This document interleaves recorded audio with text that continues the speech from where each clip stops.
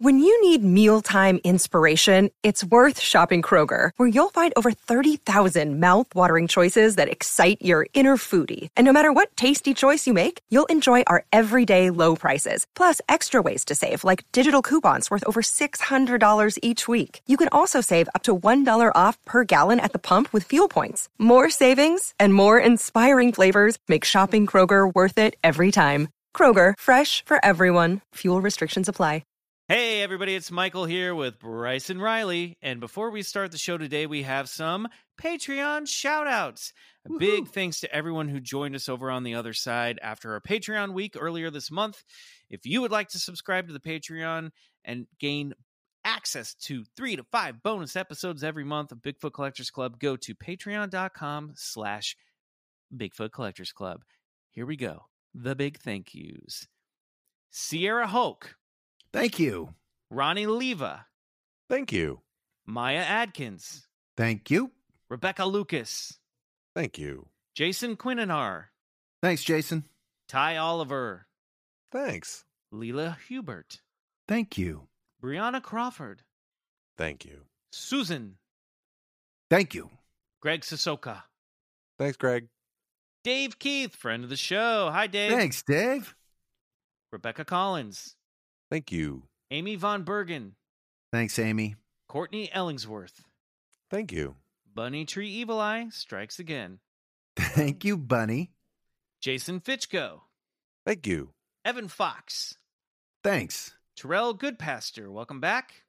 Thank you. Jacob. Thank you, Jacob. Clara. Thank you, Clara. Marl Edwards. Thank you. Marissa Osgood. Thank you. Kyle Whitney. Thank you. Maureen Green. Thanks. Amy Bemes. Thank you, Amy. Jade Harmeyer. Thank you. Jenny Stromer. Thanks. Melissa Bales. Thank you. John parentheses or dot end parentheses. Thank you. Wong Seong. Thanks, Wong. Trent Ward. Thanks, Trent. Seth Kroom. Thank you. Adam Kipke. Thank you. Mike Niederhausen. Thank you. Mason Ward. Thanks, Mason. Chandra McAmis. Or maybe Thank it's you. McAmee. Either way. We're Thanks. really bad with the French in this episode, just a heads up. Martin Galvin. Thank you. Loretta Obuchowski. Thank you. Graham McDonald. Thank you. Cameron. Thanks, Cameron. Sean Anderson. Thank you. Bailey Meadows.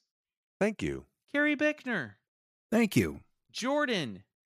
Thank you. Andrew Cassidy. Thank you. Samuel. Thank you. Sarah Wood. Thank you, Sarah. Bob Midas. Thanks, Bob. Doug from Bayonne. Thank you, Doug. Michaela McCraner. Thank you. Will Bailey. Welcome back, Will. Thanks, Will. Hey, Will. Mark Metzel. Thank you. Melissa Rowland. Thank you. Emma Toma. Thank you. James Mulholland, artist extraordinaire of the Wet Hot Alien t-shirt and all the cover art for here and on the other side. You All rock, right. James. Thank you. Thomas Maresca. Thank you. Sean Thompson. Thank you. Spencer Rickborn. Thank you. Zachary Jenkins. Thank you, Zachary. Dante Stallcup. Thank you. Stephanie Catherine. Thank you. Annie Saunders. Thank you. Dari Fitzgerald. Thank you. Rob Ritter. Thank you. Ali Hassan. Thanks, Allie. Gerard Antkowiak. Thank you. Janice Santiago. Thank you. Sarah Vatcher. Sarah Vatcher. Thank you. Oh, Sarah Thanks, Sarah. Vatcher. Aaron Bird. Thanks, Aaron. Nick J. Stieglitz. Thank you. Jennifer. Thank you. Ashley E. Adams. Thank you. Mason S. Johnson. Thanks, Mason. Christina Carr. Thanks, Christina. And Sarah Arthur. Thank you. Woo! Huge Wow. thanks to that That's long incredible. list of Patreons. Love you guys. Thank you so much. Now Seriously. it's time for the show.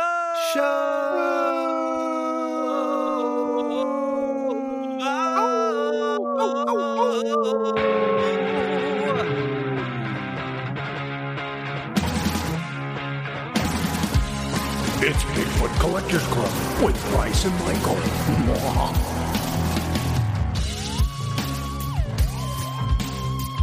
I know a ghost story or two.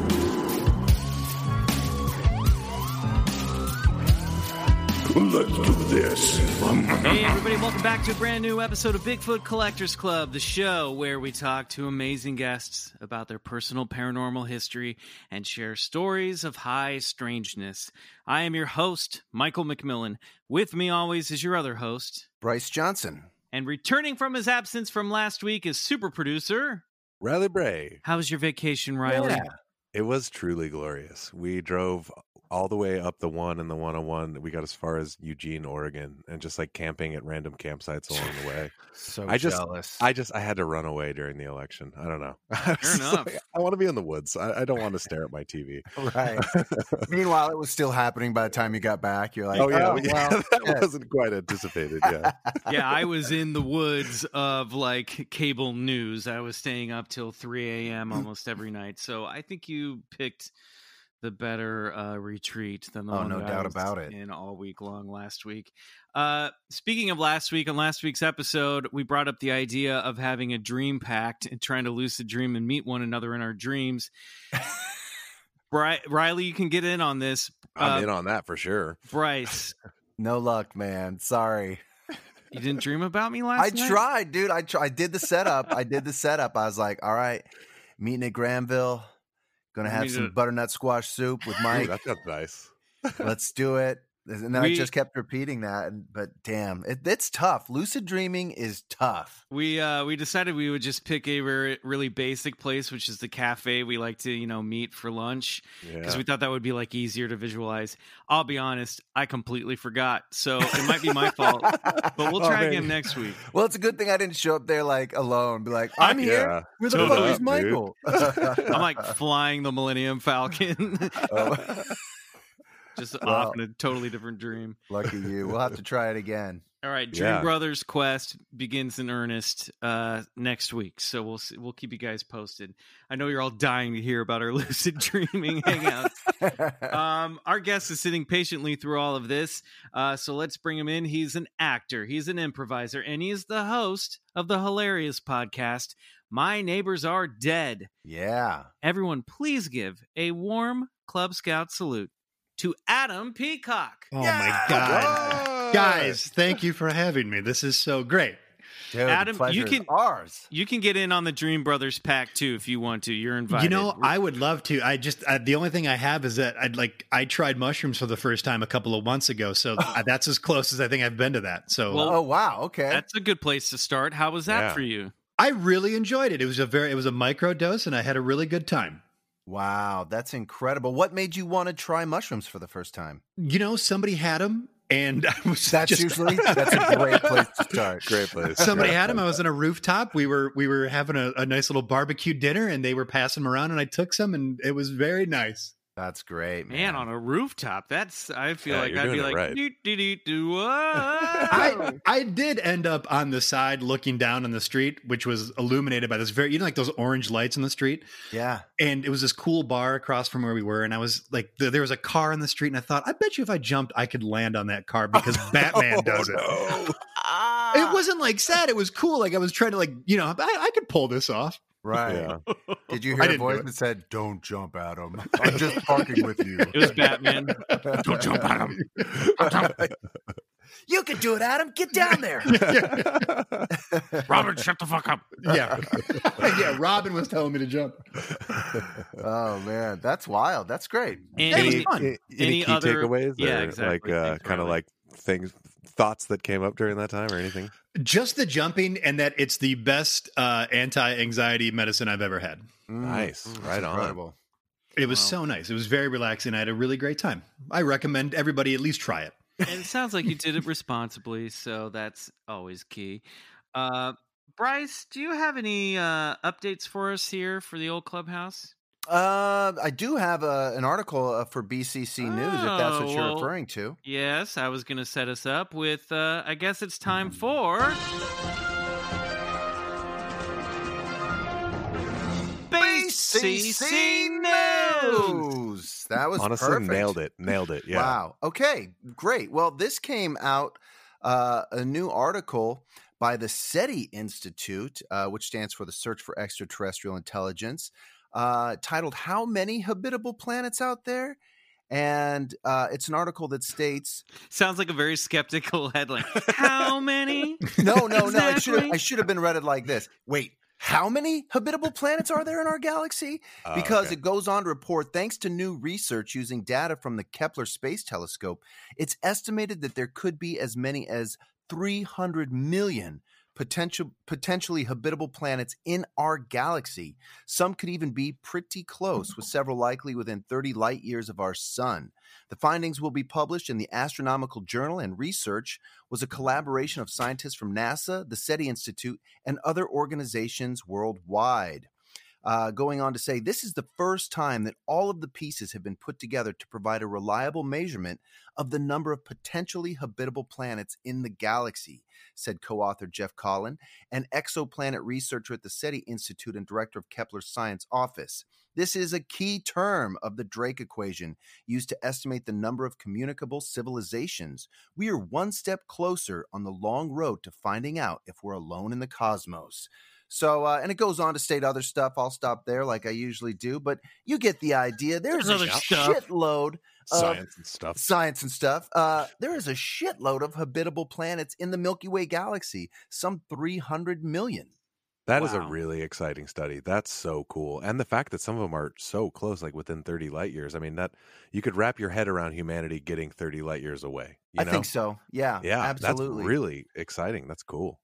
I mean, you can't not think that like every star out there most likely has planets, anywhere ranging from, let's say, 1 to all the way up to maybe 50 even.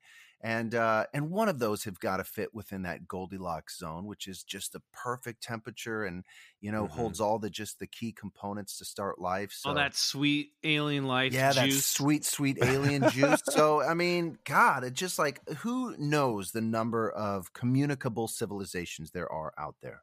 A lot. It's a lot. And speaking of which, also when we were doing our Other Side week a couple weeks ago, that news came out that they've been finding radio signal bursts from within our galaxy. Yeah. So I'll throw that up on the show notes as well. So I don't know, Adam, what do you think? I don't know. This stuff is great, and it is very exciting. First off, there's people who are doing way more important things than I'll ever do, and that applies to all of us. For sure. It's awesome, but there's also a part of me that kind of gets annoyed because I know I'm never going to see it. Yeah. So, I don't know. Does that mean, am I selfish because I don't want to hear about it because I'm never going to see it? No, not at all. Listen, and we talked about this on the show. The funny thing is psychonaut and ethnobotanist Terence McKenna, who was a big proponent of psychedelics and using mushrooms as, an artifice to communicating with alien intelligence, always thought it was funny that we're using these 100-yard radio scopes to look for life in other planets when it's sitting right there below the radio scope in some cow dung. So, maybe you don't have to look out there in the galaxy. Maybe it's right under your feet. Maybe you're standing in cow shit, Adam. I should stand in cow shit, Michael. I should. Well, of course, I was referring to the Amanita muscaria mushroom that grows out of that cow dung. Of course. Man, I feel like after this, we're gonna like hear from somebody like 6 months from now. They'll be like, "Yeah, Adam. Oh, no one has seen him in months. He was heading to South America, and no, we don't know where he is now." I was just in the middle of nowhere, New Mexico, and I could get used to that.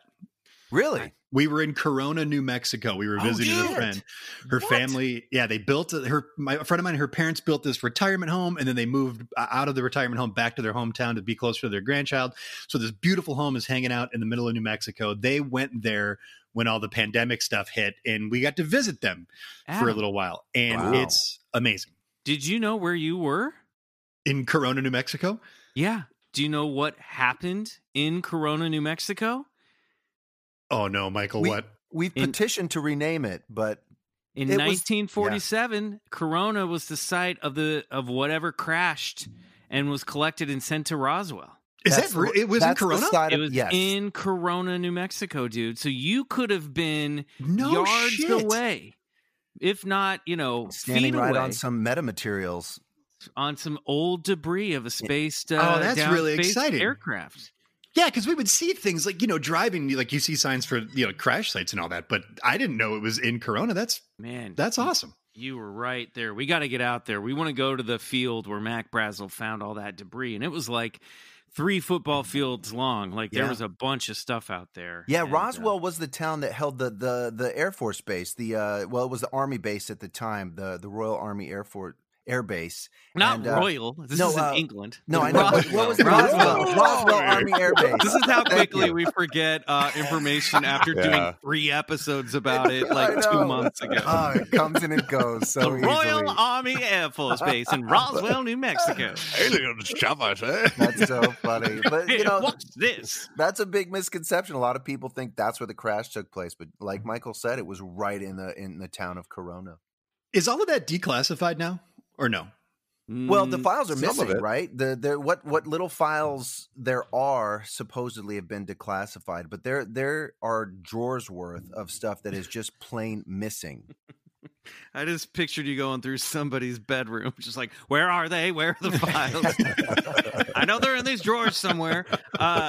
Yeah, it's there's been stuff that's been declassified, not fully declassified. There's also a bunch of fake documents out there. But the real interesting stuff, and we did all this, our listeners know, but there's like great deathbed confessions and affidavits of officers in the Army who claimed to have seen the bodies and everything at the time and said that it was from another planet. Hey man, if you want to do a deep dive, check out our Roswell series from this past August, because there's a lot to it. And the documents that did come out were blacked out, and really that's where the meme came from, because Stanton Friedman, who was a nuclear physicist and also a ufologist, he was the first one to really file those FOIA requests to get some of those documents, and they came back just like completely blacked out. Like maybe there was like a sentence too that you could read, but other than that, it was just completely blacked out. And I'm sorry to keep with these half-baked ideas, but wasn't it this year that the Air Force officially declared that they had experienced UFOs? Or am I right? Am I making that up? Basically, no, absolutely. The Air Force has come out to say yes, because there was a article in the New York Times a couple years ago with footage of Air Force pilots chasing these objects, and the Air Force said that's real footage. The Pentagon said yes, this is real footage. That's right. So, the Pentagon confirmed, and they have a brand new or a new version of an old thing. The Pentagon is doing a UFO basically task force where they're going to try to figure out and analyze maybe what the heck's going on. And I say to them, good luck. I got to get on that. So, Adam, we ask all of our guests who come on the show, what is your personal paranormal history? I listened to an episode, Michael, and you talked about it, and I'm starting to think that it's universal for a lot of people. We had a wooded area by the house where I grew up that we called the Humps, because all the kids said that's where teenagers went to go, hump. That's amazing. But there was also a rumor that there was a group of devil worshippers out in the back of the Humps. And, this was confirmed because somebody found like a patch of old carpet and like a hoodie and a bottle or something. So that just the rumor became that it was devil worshippers. Now it was probably just teenagers being teenagers, much like I think your experience, Michael. But that's where it kind of started for me, was like the devil worshippers in my backyard. And did you ever find any buried porn in the Humps? Because absolutely. Key area to find buried porn. Yeah, we had a picture from a ripped out Hustler, and I think we took it from the Humps and we took it to a tree by the baseball diamond and buried it in there because we wanted it. We wanted to keep it. Buried treasure, man. That's amazing. It's like me and my little friend Joel were the only two who knew where we were. As Gandalf said, keep it secret, keep it safe. So, because you're obviously with your podcast, talk a little bit, I guess. Tell us a little bit about your podcast, because I think it ties, sort of dovetails into this subject a bit. Yeah, I on My Neighbors Are Dead, I interview made up tangential horror movie characters from films that with characters that you might not have seen, like Freddy's Krueger's next door neighbor or upstairs neighbor, and we kind of get their experience from the events that took place in the movie. So great. And so you've been a big horror guy. I mean, is that so? This like devil worshipping rumors got you into scary stuff? Yeah, I mean, I grew up, Catholic, so I had that battle going on inside. Like I remember I bought an Alice in Chains record when I was, 13, 14, however old I was. And I wanted my mom to take it back because it says, Jesus Christ, deny your maker. You know, the song Man in the Box. That song's fucking awesome. And like now I don't care, but, so it was, I love that you had to go to your mom. It's usually the other way around. Like moms are like, what is this? And you're like, mommy. I know, that's how guilty I was. I get it. But yeah, I got into it.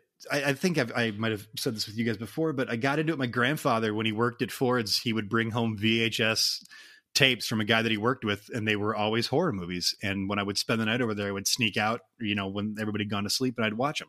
Wow. So that's kind of what started it. Do you have a favorite horror movie of all time, or? I'm basic just because of when I found it. I love Halloween, the original Halloween. So good. I think about that movie, I feel like almost every day. A guy I grew up with, he watched them all, and like he would dare us to go over and watch him, and it scared the shit out of me whenever the pumpkin came up at the top. And I just because of when I found it. Yeah. So did that love translate into any type of relationship with the paranormal itself? Were you into ghosts and haunted houses? Did you ever have we get a lot of guests that have like night terrors where they're frozen in bed and they think they see something strange, shadow people in the room. Is there anything in your suburban upbringing that ever made you go, oh my gosh, I think something's happening? We had a lot of suburban haunts and legends I'm from just outside of Detroit, Metro Detroit.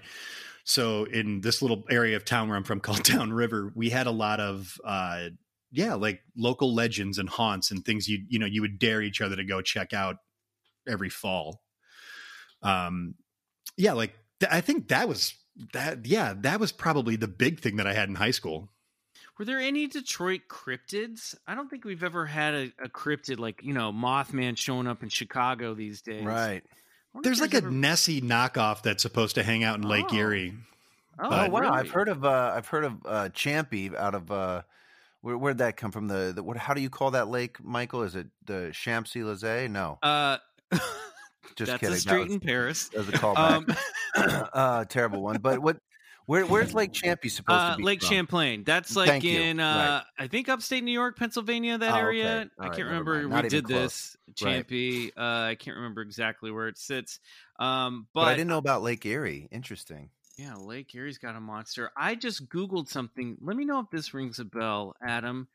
The Nain Rouge, or the Nain Rouge, French for red dwarf, also called Demon of the Strait, is a legendary creature of the Detroit, Michigan area whose appearance is said to presage misfortune. Oh, shit. Its origins in the early French settlement of Detroit are proposed as deriving from Norman French states of the Luton, a type of hobgoblin, along with Native American legends of an impish offspring of the stone god. Whoa, there's like a little goblin in Detroit. I didn't know that. That is cool. That's very exciting. I'm going back there soon. I want to know about this. It says every spring, Detroit holds a costume community parade called the Marche du Nain Rouge. I know my French is terrible, in which the creature is traditionally chased out of the city. Although the revival parade stays entirely within the Midtown Cass Corridor neighborhood. Oh, they even burn an effigy of the creature. Jesus. As banishing the evil spirit from the city for one more year. So the legend is he's very red in the face with a bright glistening eye. Instead of burning, it froze. This is a witness who described it back in 1883. Instead of possessing depth, he emitted a cold gleam like the reflection from a polished surface, bewildering and dazzling all who came within its focus. A grinning mouth displaying sharp-pointed teeth completed this strange face. According to some scholars, the legend has its origins from local Native American beliefs of spirit creatures that inhabited the region, which were subsequently retold by European colonists. This looks pretty cool. I'm kind of scared of the What's the Nain name of it Rouge. again? The Neuf Rouge? Or... Nain Rouge. So nine or Nain. I did not take French. I apologize. What's that stand for? The nine red nine? No, for the red dwarf. Red dwarf. Okay, gotcha. Yeah. And he You gotta looks do a like a story of little High devilly Strangeness on goblin. that. I know. We got to That's check metal, into this. as Riley would say. Yeah, I'm gonna have to hit one of those local bookstores and see if the Nain Rouge is there. Yeah, be like, yo, you got any Nain Rouge in here? Yeah, I We want to got go to some the hustler buried out back. Yeah, I'm already on it. yeah, I found it all. I already got buried it. that 15 years ago, 20 years ago. But I would check out that parade because that sounds cool. I wish Kansas City had where I grew up had like a parade where we burned a monster that we were scaring away for another year. Yeah, dude. That's a pretty hardcore tradition. Leave it to Detroit to light it on fire. That sounds perfect. God, I'm so lame because all I know is like there's a statue of Pope John Paul II in Hamtramck. So this is way cooler. We used to go down there and get handies. What were the stuff when you were in high school? Like, you said there were some local haunts and stuff. What do you remember? There was a place called the Reflector House. And the rumor was that this guy went nuts, killed his family. They locked him up. So his brother and nephew moved into the house. People kept coming to the house to see it. So it was at the end of a cul-de-sac. So they put up reflectors. So when you would drive down with your lights, it would blind you when you came down the street. Yeah. And what was the purpose of of it blinding you? To like keep driving past it, or to like get an? I think they just wanted. Feeling? Yeah, I think they just wanted people to stop coming to their house. Right. Yeah, because we drove down there one time, and my buddy went down there. A couple of us went down there separate times. Somebody threw a log with nails in it behind his wheels as he was driving. Oh no! So when he backed up, it flattened his tires. Whoa, that's not cool. Yeah, and I mean, it's terrifying. I think maybe it's just a bunch of really nice people who just wanted people to stop fucking with their neighborhood, but I don't know. Scary. Or it's the red dwarf throwing logs full of nails at teenagers. Yeah, maybe. Yeah, so there was that one. We had one. It was a red driveway. Again, the legend was that a guy in, I think, Wyandotte, Michigan, backed over his daughter leaving the driveway. So he painted it red to cover up the blood. Oh. And there was a doll in the window. And I've seen the doll, and the woman of the house would change the clothing of the doll every day. Oh. So the rumor was that was the daughter, and the driveway was red because of the blood. Oh, man. That's crazy. These are all those are good, though. Nightmares. Two awesome locations, man. Did you guys have like a gravity hill or anything where like your car would be pushed up the street backwards? Did you have any of those, or is that? Yeah, we had a mystery spot. It was like a house where like it was on an angle, but you still were standing upright, I think, or something. I forget how it worked, but yeah, we had a mystery spot. Santa Cruz. It was really fun. Blow your mind when you were a kid. Yeah. You got to go to the mystery spot. There was nothing else to do. Man, so I miss those days. What out of all this stuff, like when you were a kid getting into this, what was it that scared you the most? Oh my God. Oh my God. What scared me the most as a kid? Because I want to say like honestly, this is going to sound so corny. It was Freddy Krueger as a kid. Why wouldn't it be? It was Freddy. And Jaws too. My mom was foolish enough to let me see Jaws when I was very young, and this was when I was still taking baths. So single mom. So she would watch me take a bath to make sure I didn't drown, and she would have to leave, and the pipes would clang under the tub, and I would lose it thinking that Jaws was coming up out of the tub to kill me. So scratch Krueger, it was Jaws. That legitimately fucking terrified me. Bathtub Jaws. Jaws. It is funny as a kid when you're like, we used to have neighbors that had a swimming pool, and we'd be swimming over there. And I always had to stop and do the math and figure out if Jaws could get into that swimming pool. Yeah. like in the middle of landlocked Kansas. I was like, now, how could he get in here? There is a way that a shark will get in. But it wasn't even just a shark. It was specifically Jaws. It's insane that like that movie's so effective that a kid even would think that it could get into his bathtub. Yeah, I would lose it. Like just bloody murder.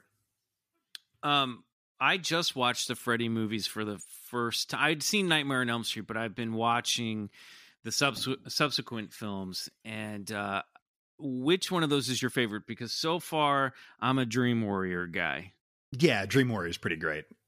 You got young Patricia Arquette. Yeah. You got young Lawrence Fishburne. You got kids fighting Freddy back with their special dream powers.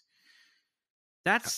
Did you ever think, well, if Freddy just shows up, I'll whip up a dream power and kick his ass? The Power Glove thing, I know later on, but that really instilled confidence in me as a kid because I had a lot of video games.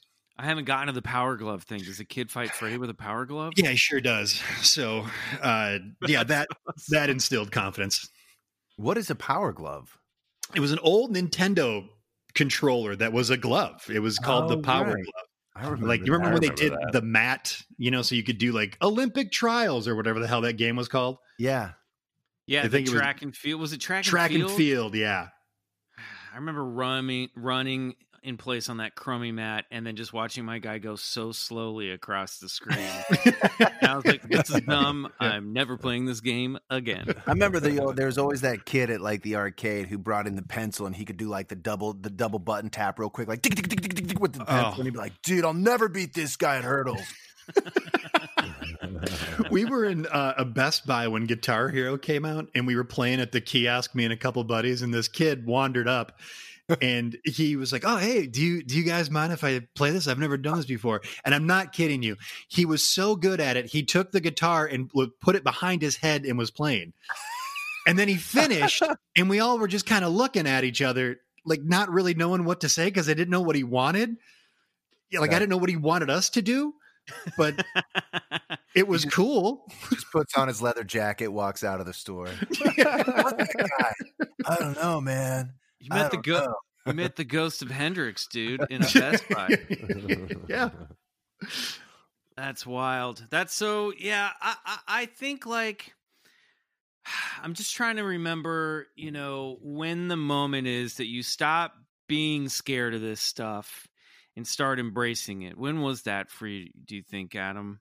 I still get scared if I'm alone in a house. Like, I don't think it's ever gone away. I still think something could get me.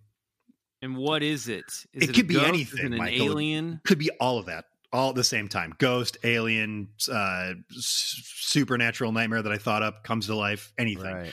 I think I'm vulnerable at all times. So this sounds a little bit like me. So, but because I'm never scared of like a burglar breaking in. I'm scared of the shadow monster coming for me. Yeah, I'm not afraid I could get hit by a car or anything like that. But no, that's fine. Yeah. But a ghost car could run into your bedroom. Absolutely. Crash into your bedroom. For sure. Seeing those like red eyes out in the middle of your backyard at night, you're like, that's not good. Even when we were in New Mexico, it was gorgeous, but it's a big, black, dark field, and I still was convincing myself that something was out there. Do you ever look up in the sky? You ever seen any type of UFOs or orbs or strange lights, or you ever been interested in anything like that? Okay, so this will let you know how lame I am. When I was a kid, I got super excited because I thought I did see something, Bryce. Wait, we got to hear about this. So again, in the backyard, over the humps of all places, I saw these lights in the sky. Magical place. Anything can happen in the humps. Yeah. It's all coming together. Yeah, lights in the sky. I was so excited because I thought I was seeing something, and it turned out to be the Goodyear blimp. Oh, wow. And I think I've been so honestly, I was pretty dejected by that. So I think that sort of sullied me on trying to find anything in the sky. Dude, don't feel so bad. A couple months ago, the Goodyear blimp went viral as a UFO out in Oh, I forget the city it was in, but hundreds of people stopped on the freeway to take video of it because from the angle that they were shooting it just looked like there was a gleam off the sun, and it just looked like a floating UFO. You could not tell it was a blimp, and people were like freaking the fuck out. So I'm good. I'm not the only one then. Now I don't. Thank you. I don't feel so bad because I was pretty embarrassed. I'm still embarrassed.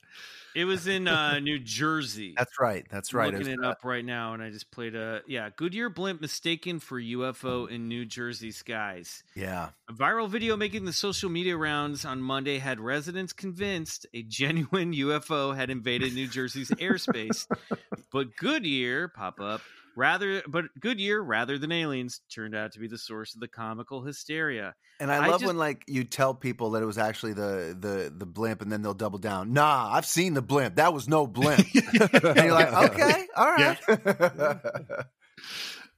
Yeah, don't be so. Don't feel so ashamed. And look, this is the perfect thing you got to do.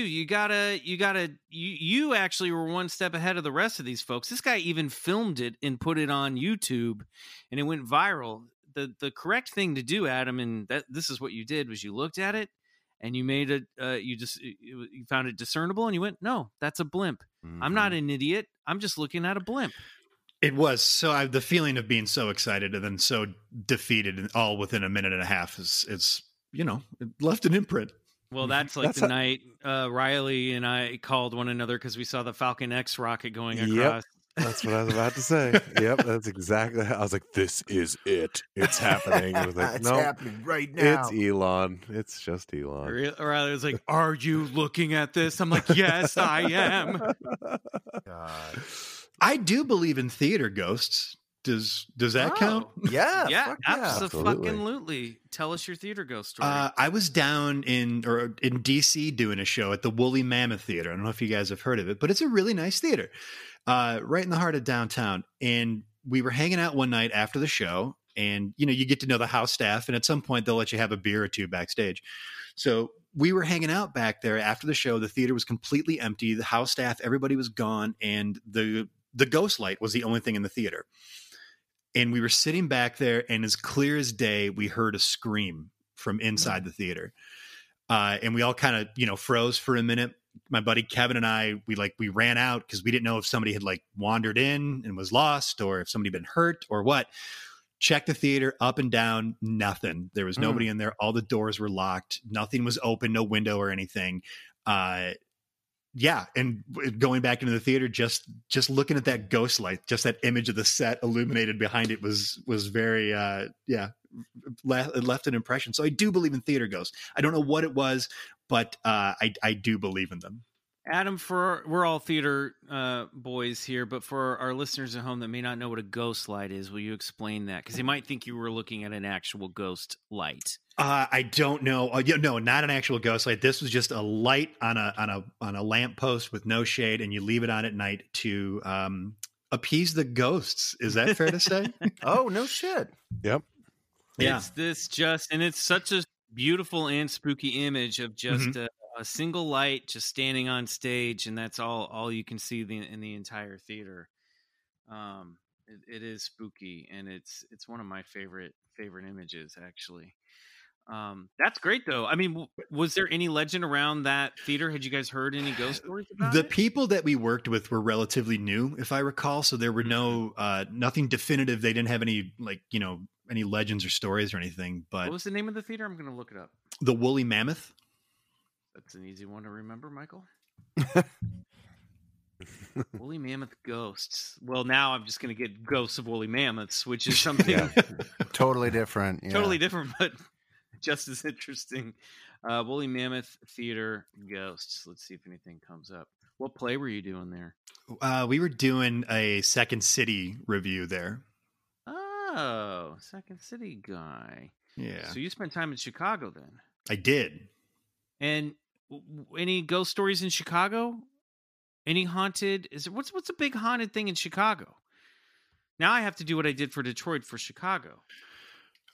I mean, yeah. I mean, Cabrini Green, but just because of Candyman. Oh, that's right. Did they film it there? No, but it's not. I think it's a Target now. I like the idea of Candyman just roaming around Target. That would be awesome. No, Was it those- career advice with Jennifer Connelly? Is that the one where she's trapped in a Target? Oh, career opportunity. Career opportunities. Yes. Mix that with Candyman. That's fucking great. That's a good double feature down at the Olathe Landing, near where I grew up.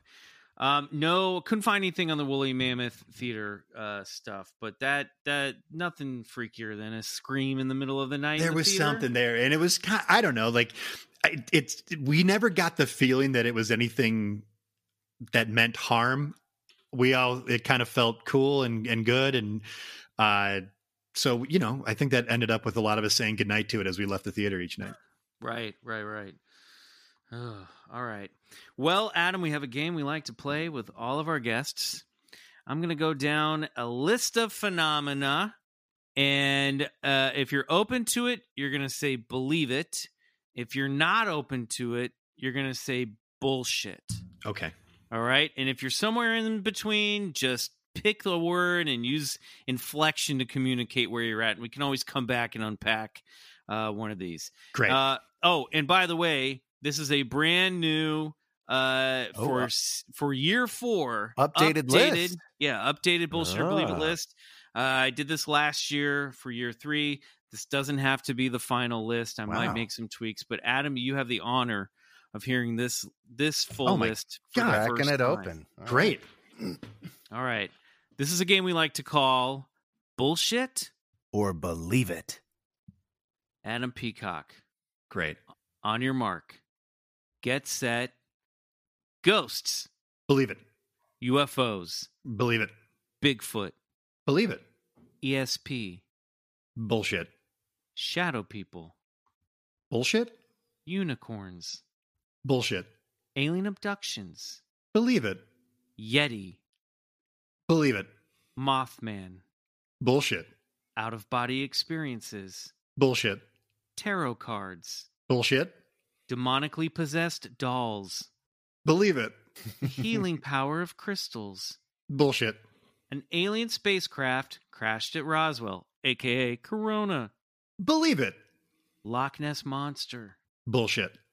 Atlantis. Bullshit. Haunted houses. Believe it. Skunk ape. Bullshit. Oh, you came so close to unlocking a secret game. I could feel it. The Jersey Devil. Bullshit. The Biblical Devil. Bullshit. Speaking to the dead. Bullshit. Mermaids. Bullshit. The government is hiding the truth about Sasquatch. Believe it. Past lives. Bullshit. Life on other planets. Believe it. Life after death. Bullshit. Congratulations, Wow. Adam. You did it. Whoa. That was great. That was so fun. So I take it you're not into the woo-woo kind of stuff, huh, Adam? Tarot cards, crystals, CSP, not for you. But government disclosure Bigfoot, he gave I'm down for that. I believe that they're hiding something, but no, Yeah, man. the woo-woo stuff I don't believe in. What did a tarot card reading ever do to you? Nothing. It's done nothing but bring me entertainment. I have a tarot card deck. Do you have the That's Rider great. Waite deck? Which deck do you have? The woodsman deck, Oh. I think. I'll have to look that up. Yeah. Why is the government hiding the truth about Sasquatch, Adam? I don't know. I just Big Brother, man. Not to sound like a conspiracy theorist, but there's something, man. There's something. But I don't know. I mean, what they want us to know, wouldn't that be, I mean, that's a pretty big, a lot of money that's flown into those national parks and forests. I mean, Yeah. I don't know if they knew of something like that scaring people off or, throwing a stymie in the logging industry, it might really wrinkle some curlies. I don't know. I think people would turn out in droves just for the off chance to see a confirmed Bigfoot, Yeah, a you government might be right. confirmed Bigfoot. They must be trying to weaponize their camouflage. Well, I like that list. That's a good list. That is a good Yeah, list. it is. Yeah. Somebody pointed this out to us recently. I can't remember if it was on the show or off the mic, but Loch Ness Monster always gets bullshit. And I'm getting upset about this. Why do you call bullshit on the Loch Ness Monster? I'm not mad at you. I'm just mad on behalf of the Loch Ness Monster community. I'm sorry. I'm sorry, Michael. I think just because there's been, it's such an isolated area for Nessie to cover, right? And it's all been kind of covered as far as I understand. So that's the only reason I call bullshit on that. You think we've hit the bottom of the lake? I think so. It kind of fits your Jaws in a swimming pool theory. If you don't see him in the swimming pool, he might probably not there. Yeah. Bryce, you're leaving out portals. Yeah, Jaws is a portal, motherfucker. No, I know. From a parallel dimension, and there is an inlet that leads to the ocean. So, I mean, there is a back door to the Loch Ness. Maybe I'm short sighted. Maybe I'm the asshole here. So I didn't want to say I don't think so. No. Look, I'm being naive. I haven't scoped the whole thing out properly. What? We're done here. We're done here. Adam, we've never ended an episode this early. It's time there's the first time for everything. Michael, that list was so good. I didn't even realize how I felt about some of those things until you asked me. What was one that jumped out at you? I think government hiding Bigfoot information. Not demonically possessed dolls? No, I mean, yeah, I did believe it on that one. I think I believe that, yeah. Yeah, there's that Robert the doll in the Florida Keys, and no thank you. You know what? Now that I've said that, you've really got me thinking about this, and I don't want to, detract too much, but if I believe in demonically possessed dolls, but I don't believe in the biblical devil, can they both coexist? Yeah, because demons can be just something from another dimension crossing over. You know what I mean? It doesn't have to necessarily mean it's satanic or it's from hell. See, that's my short-sighted Catholic upbringing. Well, it could just be a malevolent the implication, spirit. Yeah, it's true. But it could just be a malevolent, nature spirit out there, a nature demon. Okay. What's the difference when you get down to it at the end of the day? This is why we're all so unique as people, right? Isn't it? It's a good list. Yeah. All right. Well, we're going to take a break. And when we come back, it's time for this week's story of high strangeness.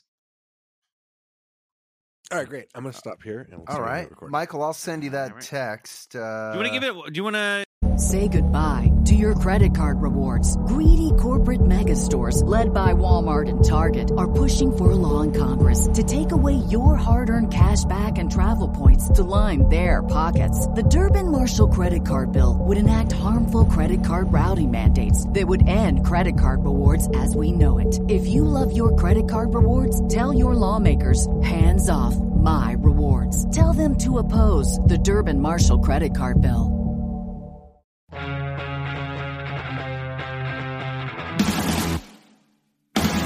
All right, we're back with Adam Peacock from My Neighbors Are Dead.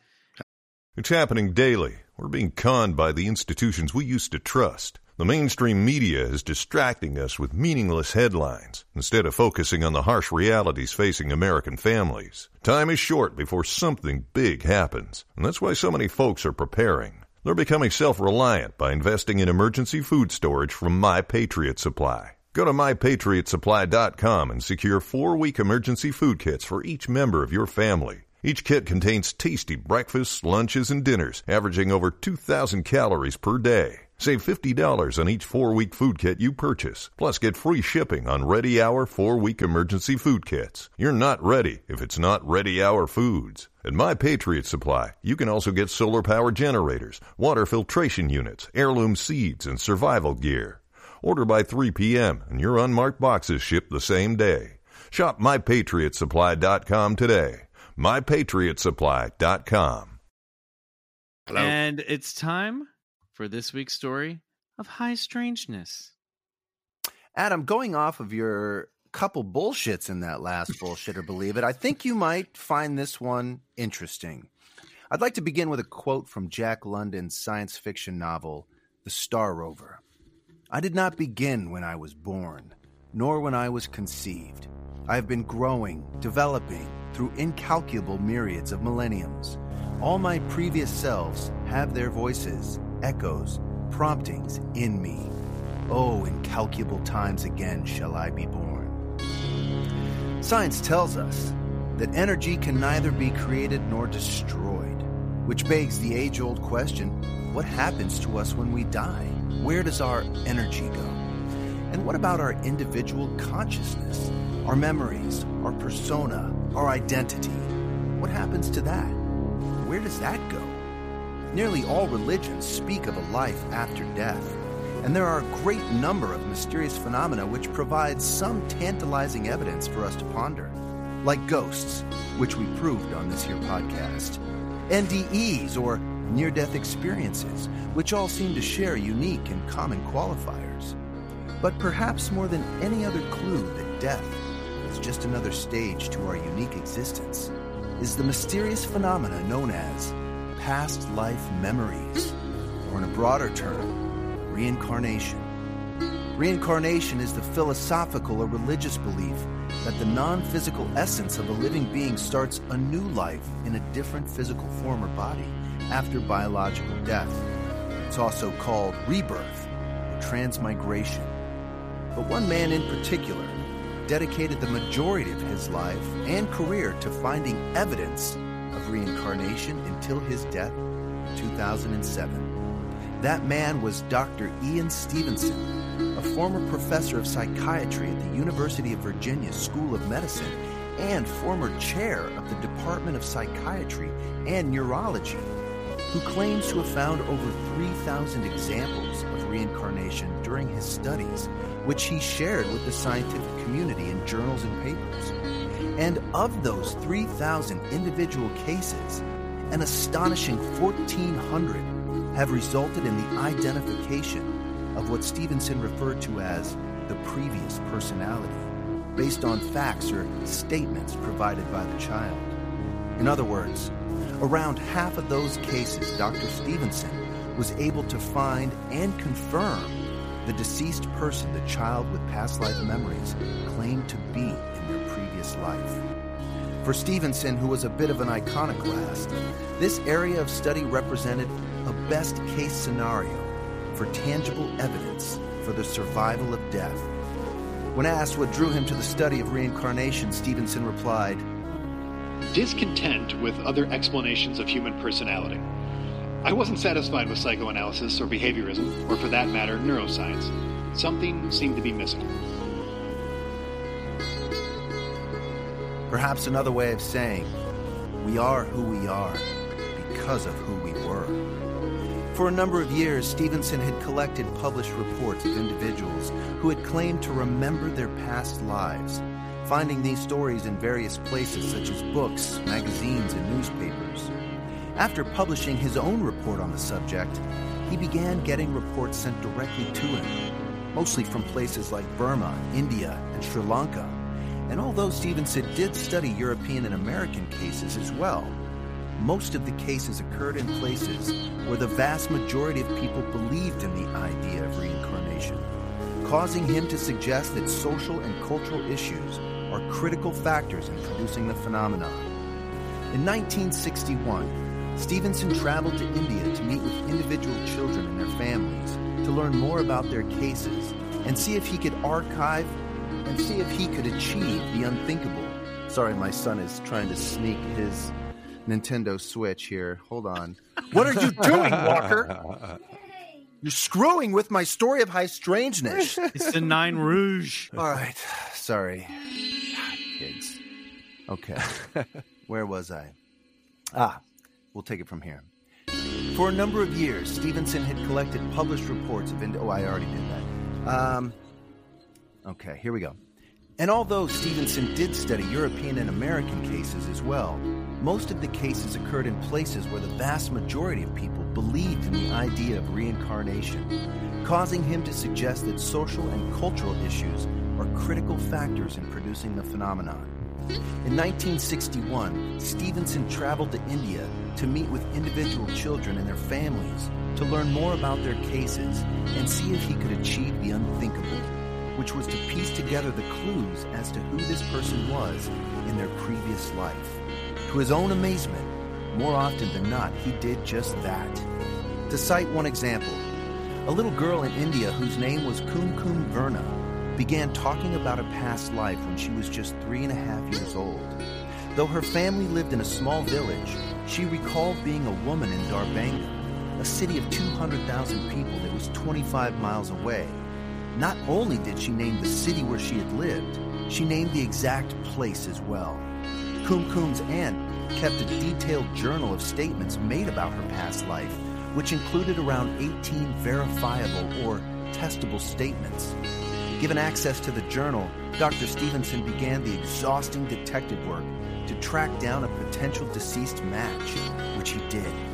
He was able to match every single one of those statements to a woman who had died just 5 years before she was born. Kumkum recalled her son's name and the fact that he worked with a hammer, her grandson's name, the town where the woman's father had lived, the location of his home near some mango orchards, and the presence of a pond at her house. There were other vivid details Kumkum recalled as well, like a sword that hung above the cot where she slept, and an iron safe and the pet snake she kept near it. Kumkum said that in her previous life, she died during a family disagreement, and that her stepson's wife had poisoned her. According to his research, these children typically start talking about a past life very early on, as Kumkum did, with the average age being 35 months. This happens not through hypnosis, but spontaneously, as the children begin recounting events they say that they experienced in another life. Though they may talk about a past life many times and with great intensity, they tend to stop making such statements around the age of 6. The same time children typically lose memories of early childhood, and also when they begin school, getting more involved in the greater world outside their families. Most children in these cases seem to lose past life memories, even though a surprising number of them reported as adults that they still remember some details of a past life. Most of the children describe only one past life. Their memories usually focus on people and events from near the end of that life, and 3/4 of them relate how they died. They very rarely report being anyone famous. Instead, they recall a largely nondescript life of a person who typically lived fairly close by, almost always in the same country. The one part of the life that is often out of the ordinary is how the previous person died. Around 70% of the children describe a life that ended in an unnatural death, such as murder, suicide, accident, or combat. Though there are exceptions, the life also tends to be quite recent. The average interval between lives is 4.5 years. Along with talking about a past life, many of the children show behaviors that seemed connected to their statements. A lot of them display a great deal of emotion when they discussed events from that life. Like the incredible story of little James Lennon, an American boy from Lafayette, Louisiana, who was not quite 2 years old when his father took him to the Cavanaugh Flight Museum while they were visiting family in Dallas. And little James shrieked with delight when he saw the F-104 Thunder Chief parked there, a World War II plane he was drawn to like a magnet. The only way his father could get him to leave was to promise to take him back. After that visit, James began having intense nightmares of a plane crash. He then described being an American pilot who was killed when his plane was shot down by the Japanese over Iwo Jima. He gave details that included the name of an American aircraft carrier, the Natoma Bay, the first and last name of a friend who was on the ship with him, and a location and other specifics about that fatal crash. His parents eventually discovered a close correspondence between James' statements and the death of a World War II pilot named James Houston Jr. The story garnered national attention, and the boy and his parents made several television appearances and eventually wrote a book about their experiences. With mounting evidence, Stevenson began devoting more and more time to the case studies and eventually stepped down as a chairman of the department to focus on his research. He established a small unit in 1967 at the University of Virginia, now known as the Division of Perceptual Studies, to conduct studies in parapsychology, including research into the question of life after death. In 1997, Stevenson published his magnus opus, a 2,268-page, 2-volume work called Reincarnation and Biology. In his findings were that about 35% of children who claim to remember previous lives have birthmarks and or birth defects that they attribute to wounds on a person whose life the child remembers, such as finger deformities, underdeveloped ears, or being born without a lower leg. There were also scar-like hypopigmented birthmarks and port wine stains, and some awfully strange-looking moles in areas where you almost never find moles, like on the soles of the feet. Reincarnation in Biology contained 225 case reports of children who remembered previous lives and who also had physical anomalies that matched those previous lives. Details that could in some cases be confirmed by the dead person's autopsy records and photos. For example, a Turkish boy whose face was congenitally underdeveloped on the right side said he remembered the life of a man who died from a shotgun blast at point-blank range. A Burmese girl born without her lower right leg talked about the life of a girl run over by a train. On the back of the head of a little boy in Thailand was a small, round, puckered birthmark, and at the front was a larger, irregular birthmark resembling the entry and exit wounds of a bullet. Stevenson had already confirmed the details of the boy's statements about the life of a man who'd been shot in the head from behind with a rifle. And a child in India who said he remembered the life of a boy who'd lost the fingers of his right hand in a fodder chopping machine mishap, was born with boneless stubs for fingers on his right hand only. This type of unilateral brachydactyly is so rare, Stevenson pointed out, that he couldn't find a single medical publication of another case. Oftentimes, Stevenson observed the child had habits and fears linked to the nature of death.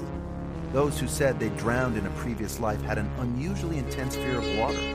Those who were stabbed displayed a crippling knife phobia, and so on. Dr. Stevenson brought the rigors of academia and the scientific method to bear on what we would today be called the paranormal, suffering the slings and arrows along the way, much like John E. Mack, famed Harvard psychiatrist, did for the abduction phenomenon. Once asked if he had any regrets, Stevenson replied, "My biggest regret was not that my critics dismissed my work, but that they did so without ever bothering to read it." But for those of us interested in life's greater mysteries, Stevenson will be remembered for his contributions into the great unknown. And that's it. That's the story of Dr. Ian Stevenson and his case studies of past life memories. And those are just some of the cases. I mean, when you really start to, break into these things, they can really boggle the mind. What do you think of all this stuff, Adam? I think I'm a real piece of shit. Is that what I call bullshit? Then you have definitive proof of the thing I just called bullshit on. Yes. I don't think we That's had how this reincarnation podcast on the is list. supposed Did we? to I guess work. we did. Yeah, we No, did. you did, and there was a new one to the list. It was a new one to the list, which is very interesting. But so this guy was a serious academic, and he published peer-reviewed papers and multiple books on the subject. And it's hard not to look and read about some of these cases and just wonder what the fuck is going on. That story about James, the little boy, I'm going to put in the show notes. I was finding it before you even brought it up. I remember that ABC primetime special that he was on with his parents. Yeah. And the reason his dad brought him, if I'm remembering this correctly, to the airplane in the first place was he was given a toy plane when he was like 2 or 3. And his dad noticed that every time he would start playing with the plane, he'd like tip it upside down and do these little like twists and turns with his fingertips all over the plane. Yeah. And he was like, this is just kind of a weird thing my kid does with his toy plane, and I don't know why.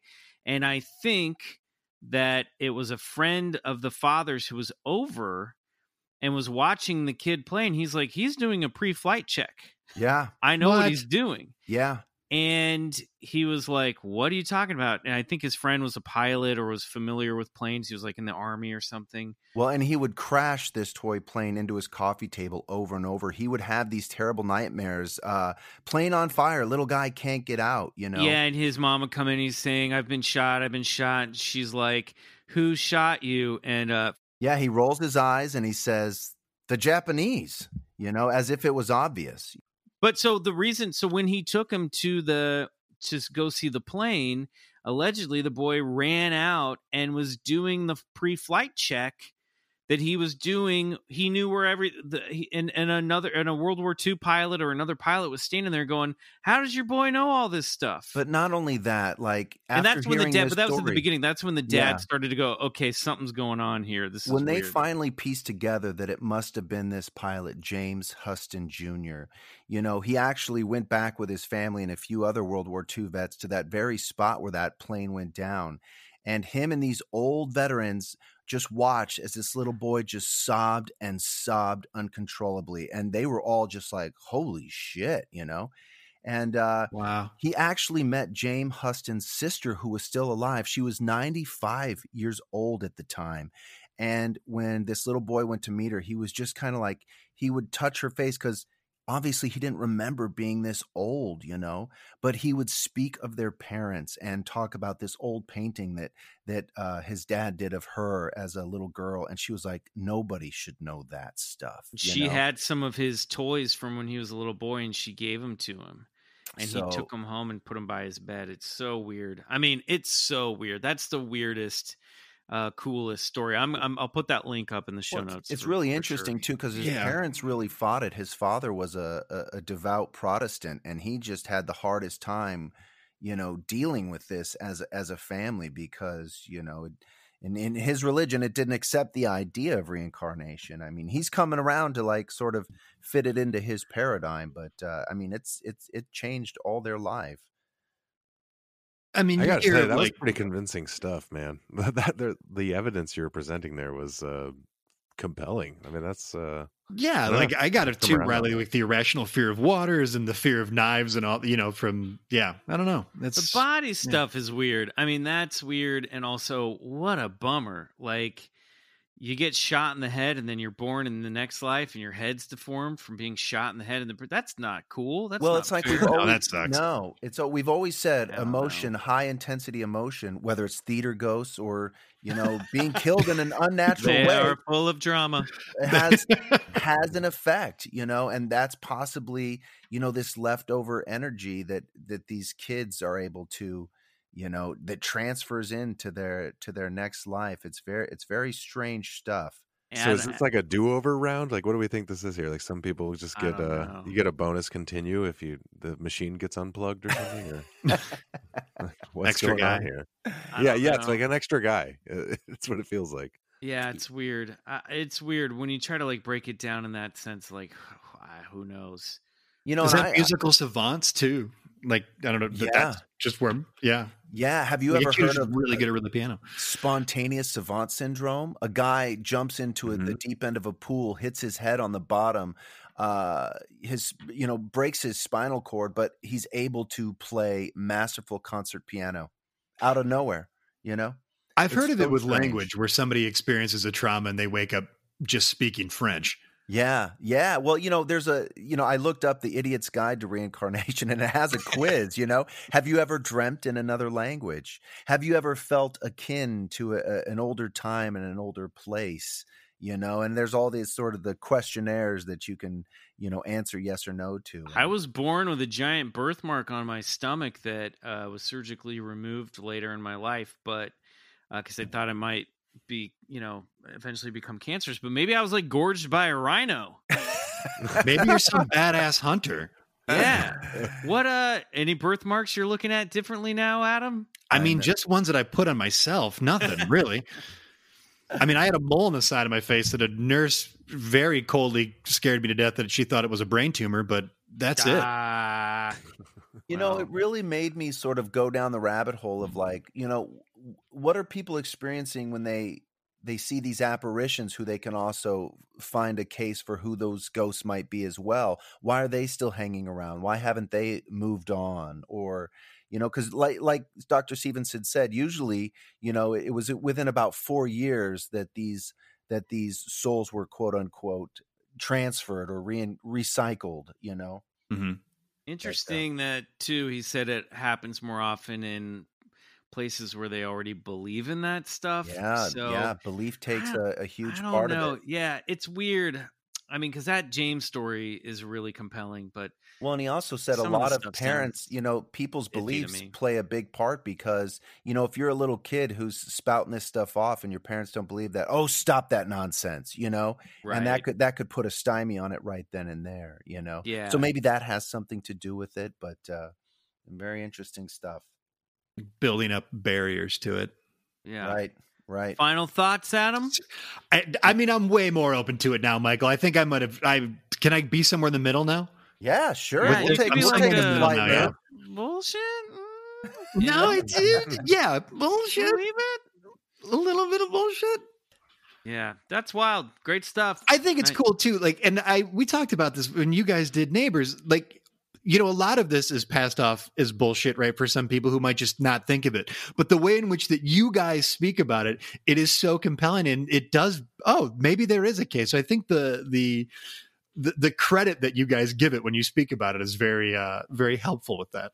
I'll send you this YouTube video so you can watch the stuff about that little boy. It's the most convincing argument I've ever seen, and maybe I need to go back and watch it. But it's pretty cool stuff. There's another great case of one called Ryan the actor, another 4-year-old American boy who, at the age of 4, started directing imaginary movies and shouting action, and would watch old black and white pictures and say, "I did a picture with him. I did a picture with her," and he'd have these nightmares of a heart attack. One day he's watching this old black and white movie with his mom, and he said, "That's me, Mom. That's who I was in a former life." They tracked fucking down this guy in this picture through like old agents and old friends. He was an extra in a movie. And, he wasn't even a big actor at the time. But, this kid, all these statements that had piled up in these journals, they were able to go, holy shit, this kid was this guy. He was a New York extra who had a house. He could name the place where he lived, the actual address, his friends. All kinds of stuff, just wild stuff. I love that he doesn't have the Shirley MacLaine thing where he was someone famous. He's like, nah, I was just background player. Totally. Well, because who did Shirley MacLaine said she was? Wasn't it Cleopatra? I think there's Cleopatra, right. and she was like, a reincarnated. We just said this not too long ago. Lemurian spirit that was over on the other side. We were talking about this in the Ultimate Bullshit or Believe It, but yep. Great stuff. All right. Well, I want to thank Adam for being a guest on the show tonight. Thank you so much, Adam. Please let people know where they can find you and find the podcast. My Neighbors Are Dead, wherever you get your podcasts. And we're on Twitter and Instagram at My Neighbors Are Dead. That's it. Fantastic. And as he mentioned, Bryce and I did an episode together on the Legend of Boggy Creek. So much fun. So much fun. Start there and then go listen to all the other ones. Bryce, Riley, any plugs before we take off? No, not really. I mean, I always like to plug the Patreon. We're having a lot of fun over there. Yep, making subscribe good stuff. to the other side. Patreon.com/Bigfoot Collectors Club. Bryce? Yeah, the holidays are coming right up. And if you're going to be with some friends and family, being safe, of course, and you want an incredible game to play, then go get Dirty Picture Cover Up. Just head to thedpcugame.com and get yours today. Fantastic. And follow us on Bigfoot Collectors Club on Instagram and Bigfoot Pod on Twitter. And if you would do us a favor, head over to Apple Podcasts and give us a 5-star review. If you do, we might read it on the air like this one. A Family Affair, 5 stars by CJ Cook. My lifestyle requires a lot of driving, and Bigfoot Collectors Club podcast has been a savior to engaging my free time while on the road. My 5-year-old is often in the car with me. I've never worried about elevating his fears because he's proven himself to be an avid enthusiast of the occult as well. Nice. However, Awesome. I never realized how much he's actually been listening because he's always occupying his time well in the car on his own on our long-distance road trips. Although, lo and behold, the other evening as we were channel surfing past a scary movie he wanted to watch, he pronounced, "Everybody loves a good ghost story," then praised Bigfoot Collectors Club. My husband and I looked at one another with glee and couldn't be more proud. That rules. Loving the fact that our podcast is a poignant facet of his experience to the occult. We win. Oh my God, that's the greatest thing I've ever heard. Wow. I mean, what a wonderful place to leave it. Adam, thanks again. Thank you. Everyone, we love you. Until next time, good night. And go get life regressed. Oh?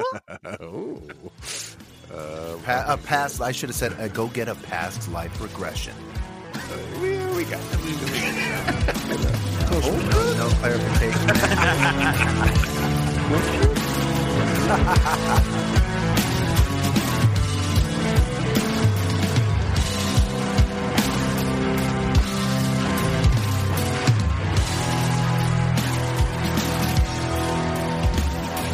Bigfoot Collectors Club is produced by Riley Bray.